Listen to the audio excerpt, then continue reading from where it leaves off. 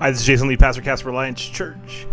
This is our continued series in the book of Hebrews, going all the way up to Labor Day. This will be like week 15 of the series. We're in Hebrews chapter 12. This will be the third part. I think we're doing 4 parts in Hebrews 12. This week we talk about bitterness. Hope you enjoy it. If you'd like to know more about our church, check us out at casperchurch.com. Thank you so much for listening. 12. This is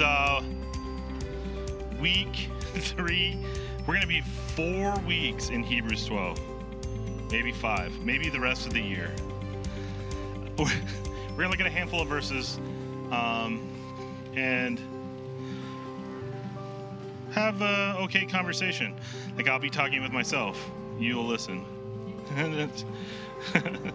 It is funny when guys that do this particular type of thing that I do say, hey, we're about to have a conversation. I'm like, this is probably the only church where that might be a real issue, where people actually talk back at me while I'm talking. Everything else is like, people accept that, like, okay, this guy's joking about having a conversation. He's just talking at me.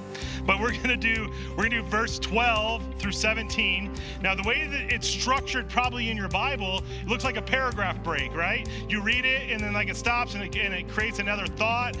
That's how it's broken up, but that's not how it's really shaped if you were to read it in the original language. There isn't like, the paragraph breaks are for us English speakers who need some sort of like, wait, I need to organize this, or it was designed for daily Bible reading, so you're like, okay, I can stop here because I've read a lot today and I'm going to stop here.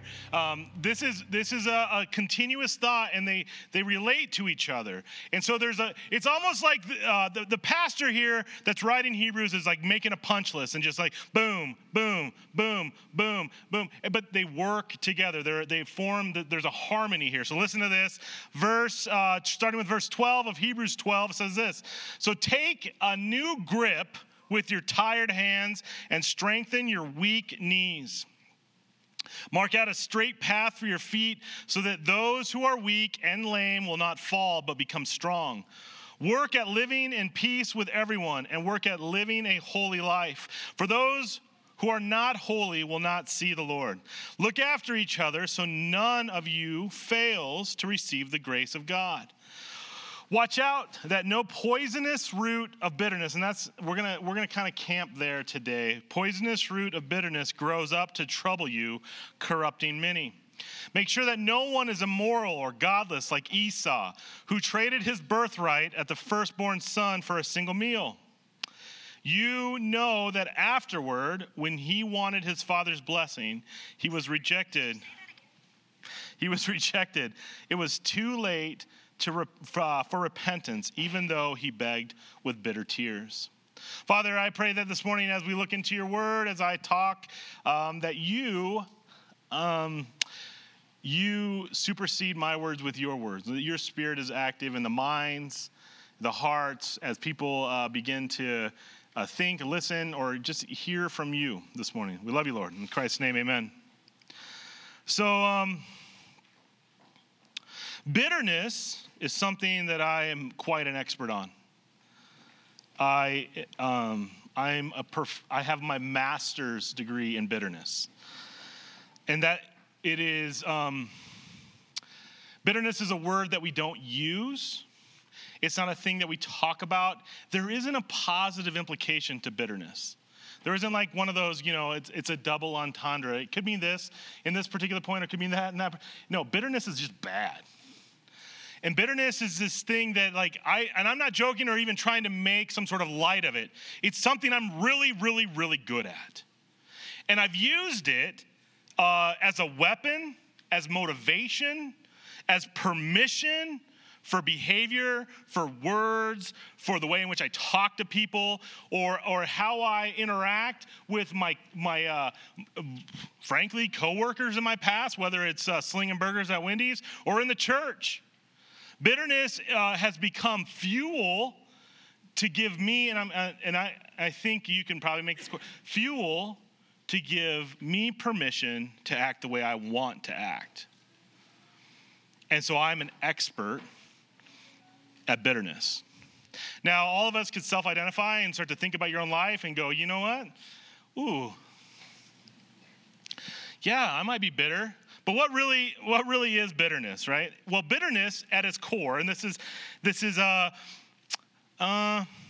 just say it, bitterness is unresolved, unforgiven anger and resentment. It's the result of anger changing from an experience to a belief. Bitterness is seething and constant.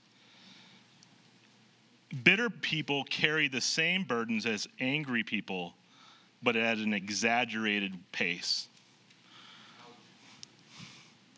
Bitterness is it's like when the emotion of anger moves into real activity. Now, the emotion of anger is not a problem. In fact, we have permission at times to be angry towards things. But when it moves into this activity that like permeates, that saturates your life, there's not a positive response to bitterness. And so this is why the writer, the Hebrew pastor here is saying, you need to not let this thing, this root of bitterness, begin to plant and fruit itself and refruit itself. And has anybody waited maybe too long to mow your lawn? Well, I'll tell you what, in other parts of the country, if you wait long enough to mow your lawn, it will do this thing called seeding. Here in Wyoming, if you wait too long and you don't have a irrigation system in your house, it just burns. So but if you wait long enough, it'll get so high, and then there'll be these little seeds on it, and then they go poof. And then your lawn starts to have more and more grass. It's actually self-propagating. It continues to grow itself. Here in Wyoming, no, it's just dead brown life in everybody's yard. That's what we need bitterness to be, by the way. We need to burn it out of our lives. But what happens is when you allow bitterness to grow inside of you and just create this root, this strong root that holds on and will not relent no matter what, it'll continue to seed, and it'll actually begin to infest and poison everything in your life. This is why I say I'm an expert. It doesn't matter what sort of things have happened in my life. I've used bitterness as this fuel to give me permission. Now hear that. Bitterness is fuel for me to have permission. Meaning that I feel justified in my behaviors. I feel justified in my words. I feel justified in my actions. I feel justified in my righteous indignation towards the behavior of somebody that I feel is not doing it the way that I want to see it done, right? And so think of all of the things that you feel justified in doing. Maybe they're good things, but also are you doing them because you're motivated, because you're angry and it's unresolved? How about the way you treat somebody because they've wounded you or hurt you? You know what? I know it's that person's birthday, but I'm not going to let them know that I know. I mean, that's a silly example. But there are things in your life that you are doing. I know it because, listen, I'm a pastor, so I'm as close to holy as possible. Thank you for laughing. There's somebody in this room that's going, is that real? He's not being, and all of you parents that have your kids in here, you need to explain to them that's not true. And then you need to explain to them why I told hyperbole as a lie as a pastor. I just created a problem for you this afternoon. But have fun with it. But we all have them, right? So where we act a certain sort of way, and we feel that we're okay in doing that. We treat somebody differently. We talk to them differently. We have a little bit more harshness. We're more just aggressive, maybe. And I'm not talking about being soft in every conversation. There's a time for firmness. But I'm talking about the way in which we take what's happening inside of us in a negative, poor, bad way because we're bitter and we have unresolved anger and we have unresolved relationships and we have unresolved sin in our life, and we just barf it onto other people. And they have to experience the pain that's inside of us by us wrecking them for the day. You know that cliche phrase, hurt people hurt people?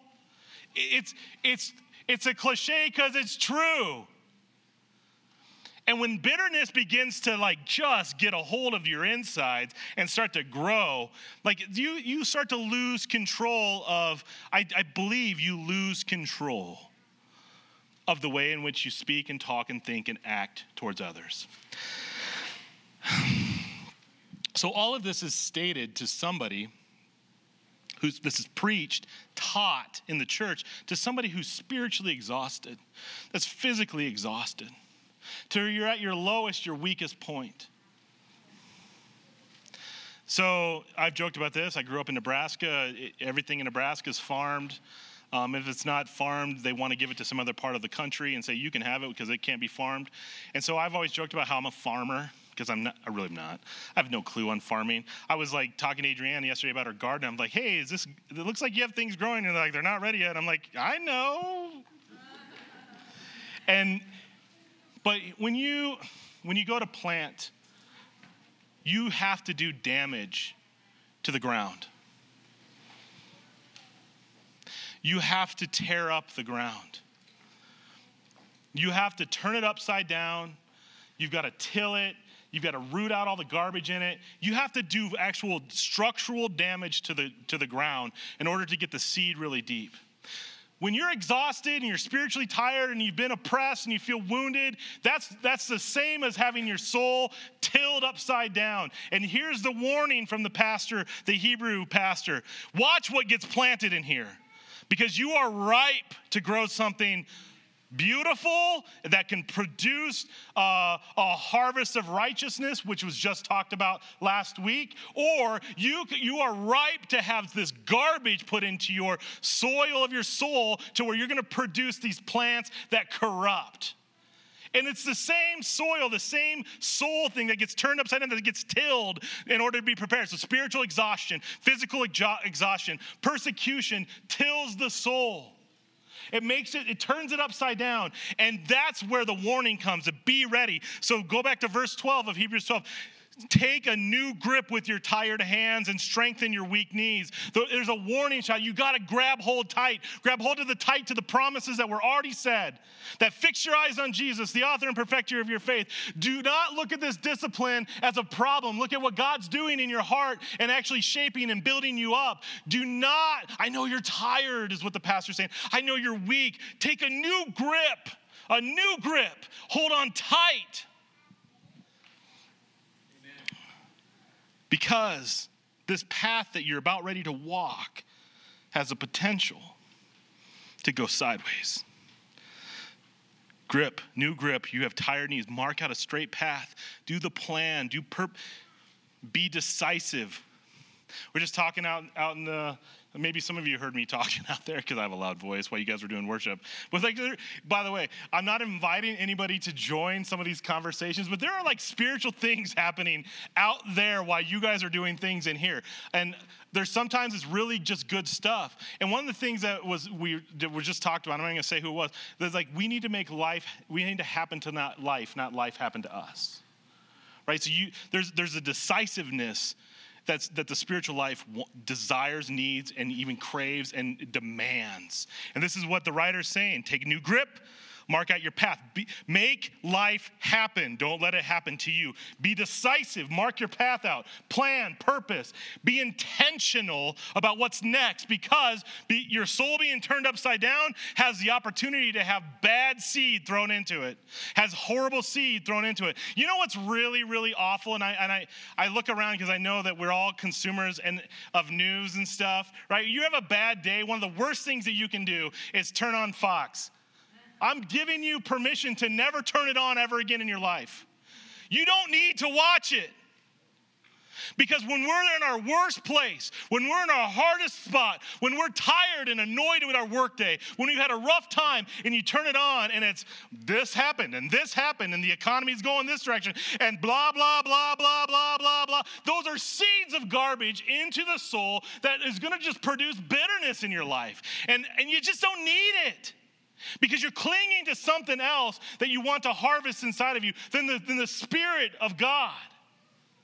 And this is dangerous. And I think it's one of Satan's greatest tools to like create his chaos on planet Earth, is to, when we are exhausted spiritually, when we're broken mentally, when we're tired emotionally, and we're up against it, and our soul is just feeling, we cling to the things that make us angry because it's the laziest emotion. It is so easier to be angry than it is to be peaceful. It's so easier to just rage. And it's so like there's this, be careful what you're getting planted into your soul. You can mark your days by it. Bad day at work. How lazy am I going to be with my brain today?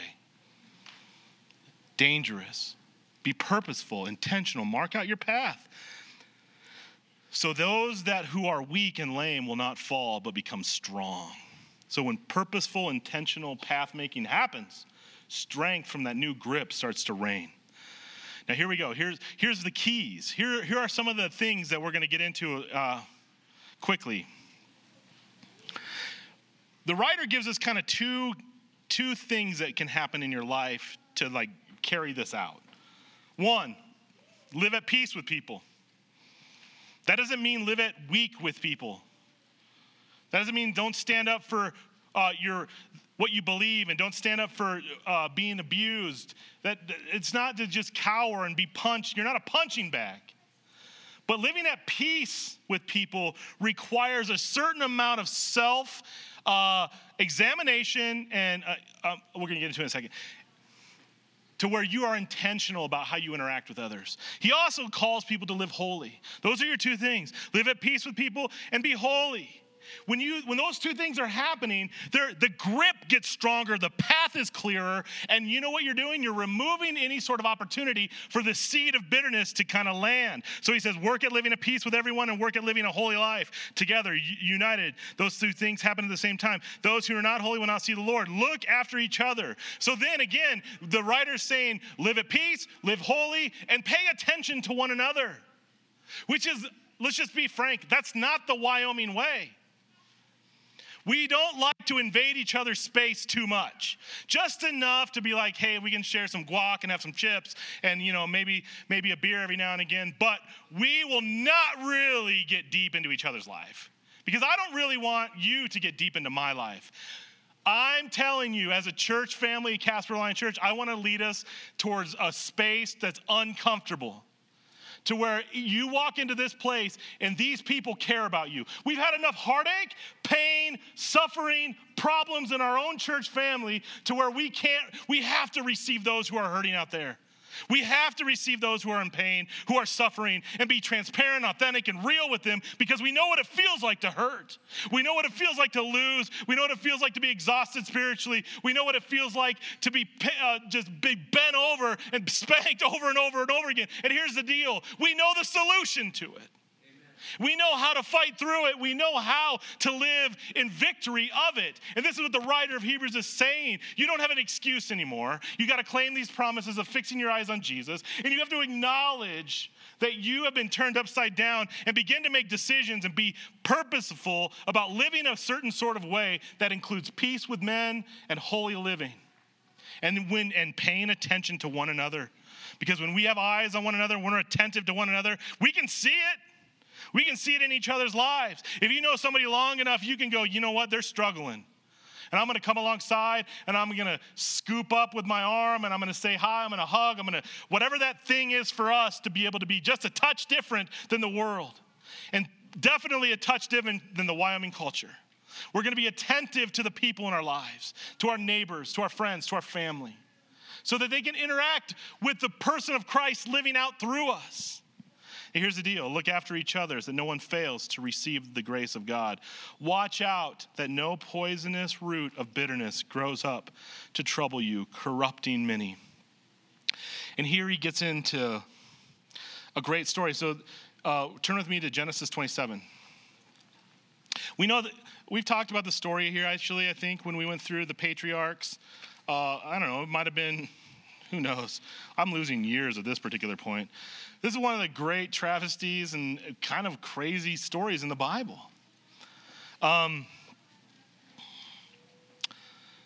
Esau, Jacob and Esau, the brothers who just, anyway, let's read it. I'm going to read Genesis 27 to you. But the Hebrew writers is leveraging this story and saying, I know that you all know the story, and I know that you know how the story ends.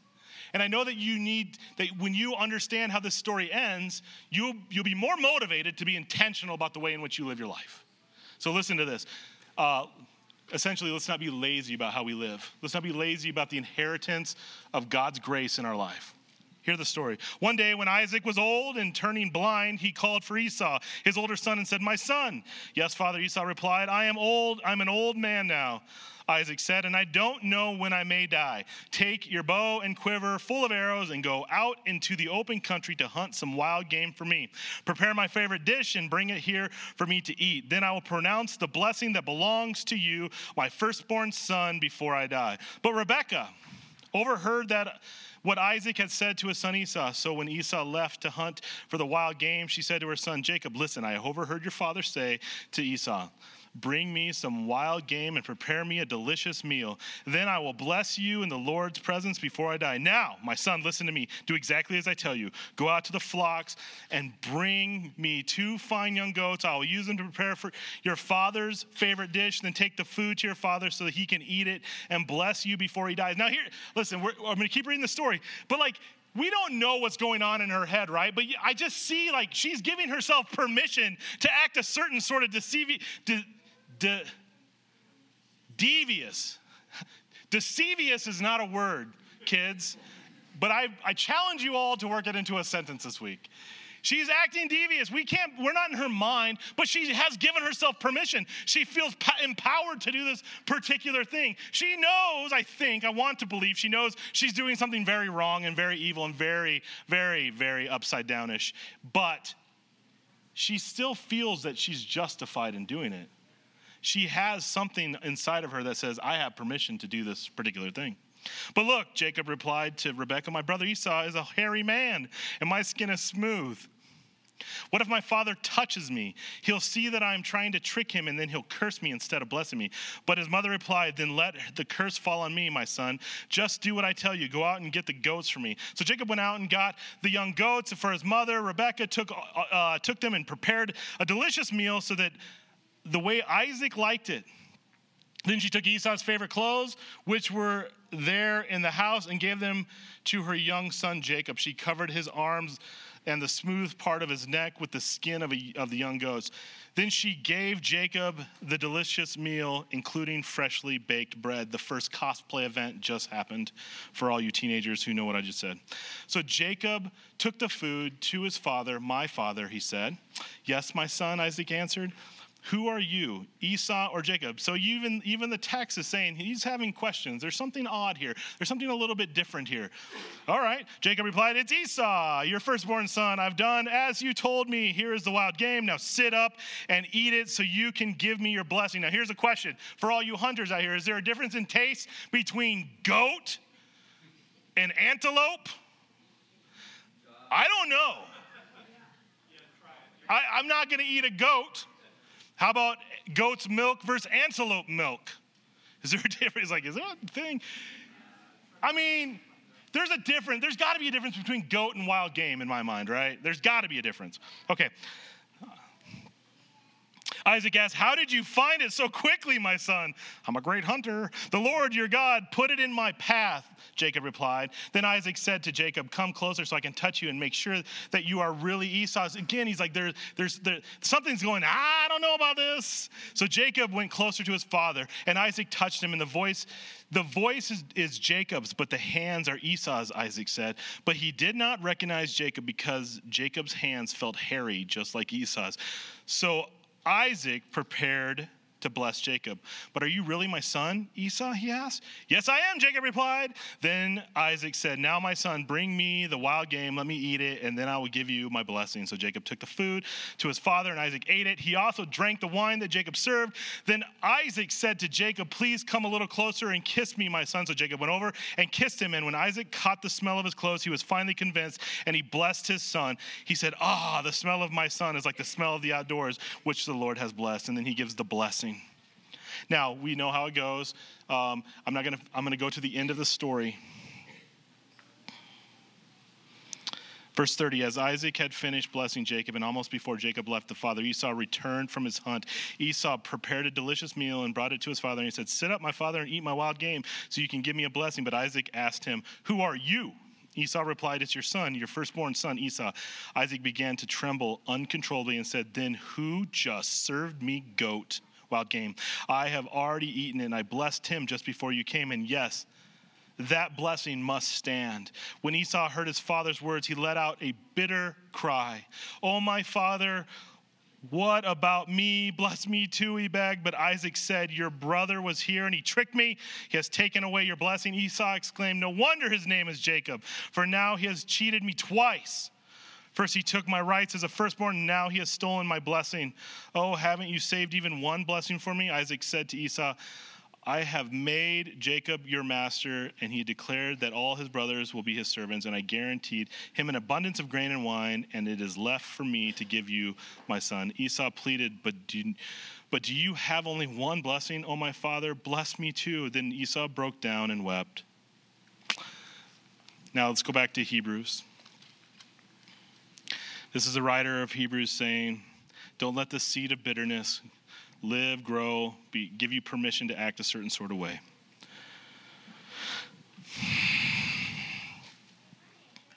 Make sure that no one is immoral or godless like Esau, who traded his birthright at the firstborn son for a single meal. You know that afterward, when he wanted his father's blessing, he was rejected. It was too late for repentance, even though he begged with bitter tears. The bitter tears, then, as you were to follow Esau, which is a fun study, it takes him on a journey of just, we're not going to get into it, but there's a bitterness that then permeates the soul that causes a long-term behavioral action. So here's what happens. Bitterness does the perfect thing to us. It shades all that we look at. And so when we see the world with our bitterness glasses on, everything has the hue of bitterness. I can see you.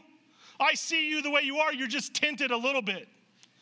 And it shades and colors everything you look at. When bitterness is allowed to grow and live in you and start to harvest itself inside of you, you begin to have this vision of the world that is poisoned, corrupted, viewed differently. And here's the thing, there are two tools, and man, we're not going to take the time to get into it fully, but holiness and at peace with everyone. Romans 12:18 is a reflection of Hebrews 12:14. It instructs Christians to pursue peace with all people. And we tend to think it's easier to ignore conflict rather than to dive right in and to deal with it.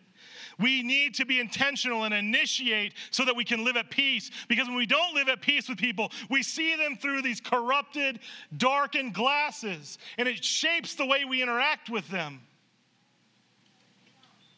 And it makes us feel this thing towards them that's different than who they really are.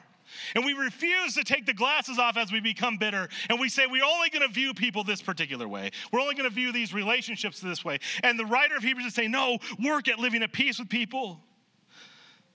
The Bible doesn't leave a random option to say, you know what, if they're annoying, it's okay. It's okay. It's okay. You can be rude to them. You can look at them the way you want to look at. You can say awful things or think awful things or just be in conflict them permanently. In the spirit of transparency, I'm in open conflict with a human in my life. They don't live here in Wyoming, and there's nobody in this church. And when we were in Florida at Life Conference, I saw this person I was in open conflict with. And I initiated a conversation. Not because I'm ever going to be friends or enjoy this person as a human, but I don't want my two sons, who I'm trying to raise to be godly men, to see me live with bitterness and heartache and frustration and anger towards a human being. I don't want to pass my glasses to another human and say, you know what, because I wear these, you got to wear them too. And you got to live this way, looking at other people the way I look at other people. No, I had to take my glasses off, approach a human that I have open conflict with and say, how are you doing? I initiate because I feel the pressure and I know the wounds that are in my life. And I don't want to give myself permission to act away towards another person. I want to live at peace with all men, and I want to live in holiness and so that God can use me to accomplish his purposes. And I believe that's true of every single person sitting in this room. That there are things in your life where you're going, you know what? It's way more fun to wear my sunglasses at night and to look directly at people with a shaded view. This holiness thing, it's a whole theology and doctrine of our denomination, and I'll spend some time. I'm going to make a video this week to talk about holiness. But there's a way in which holiness, I'm going to give you one word, is intentionality. It's being decisive to live a certain way and to surrender your life to Christ, to say, you can have all of me. And if Jesus has all of you, he changes, transforms, and turns you into something that is conformed to himself. Think Romans 12. I offer my body as a living sacrifice, holy and pleasing to the Lord. But here's the deal. Let's wrap this up. Bitterness is a pair of sunglasses you wear that put a hue on your life and the world around you. But you have to ask yourself, what motivates you to take them off and to be intentional and to keep taking steps forward? And the great theologian, Samwise Gamgee, has a word for us this morning. So watch the screen with me.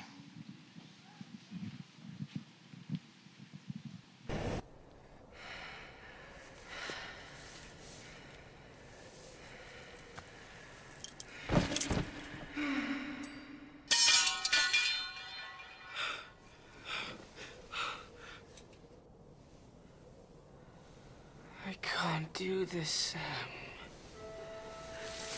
I know. It's all wrong. By rights, we shouldn't even be here.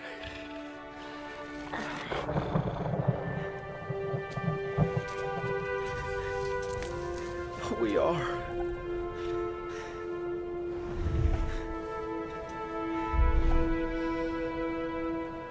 It's like in the great stories, Mr. Frodo. The ones that really mattered. Full of darkness and danger they were. And sometimes you didn't want to know the end. Because how could the end be happy? How could the world go back to the way it was when so much bad happened?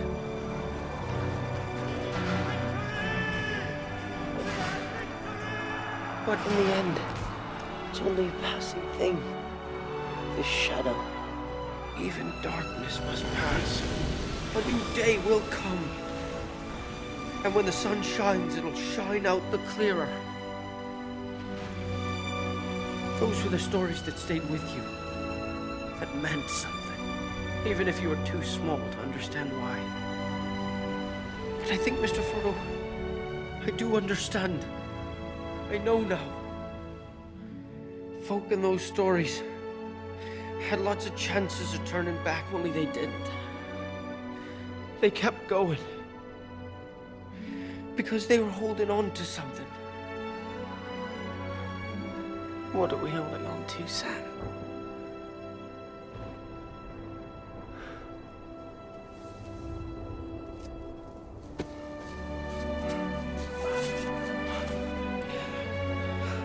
There's some good in this world, Mr. Frodo. And it's worth fighting for.